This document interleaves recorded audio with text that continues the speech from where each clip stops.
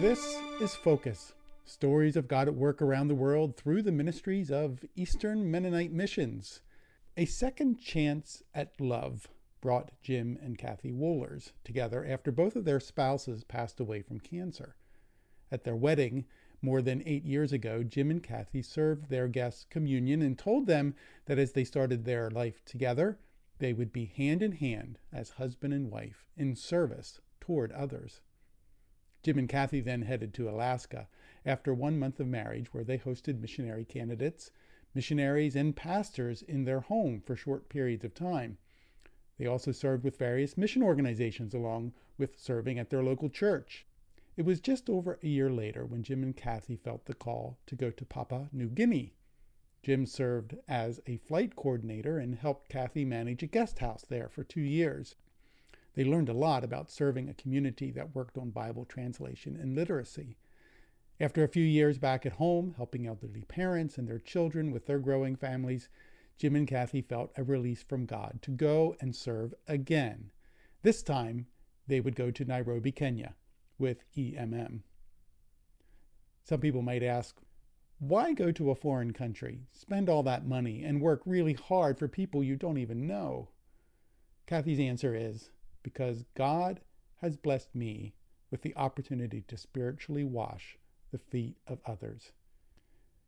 Kathy and Jim Wohlers served short-term at the Amani Gardens Inn, providing hospitality for guests. For more than 50 years, EMM has owned and operated a guest house in Nairobi, Kenya. Originally, it was known as the Mennonite Guest House. It's now called Amani Gardens Inn. Many guests come to the inn needing encouragement, prayer, or just a listening ear. Others simply need fellowship or information. Sometimes it is the staff who need the same things. For Kathy and Jim, it's easy to get involved with the practical chores such as bussing tables, renovations, or painting projects. But Kathy's heart is always drawn toward women and their well-being. God often opens doors for Kathy to teach women's groups or sometimes ministering just one-on-one.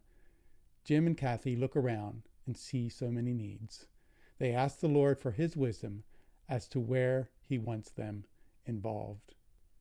Well, in late March, due to restrictions imposed by the Kenyan government in response to COVID-19, Amani Gardens Inn had to close operations, resulting in a complete loss of revenue and the subsequent need to lay off or furlough most of the staff.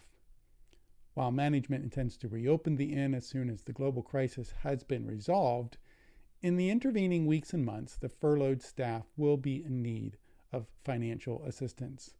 Each staff member has been paid a separation amount as required by law, but as the shutdown continues, many will find it a struggle to meet their basic needs.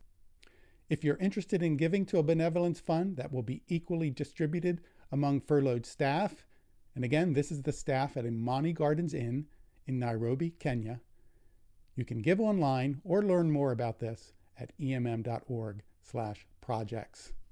Thanks for listening. I'm Joe Hollinger for Eastern Mennonite Missions.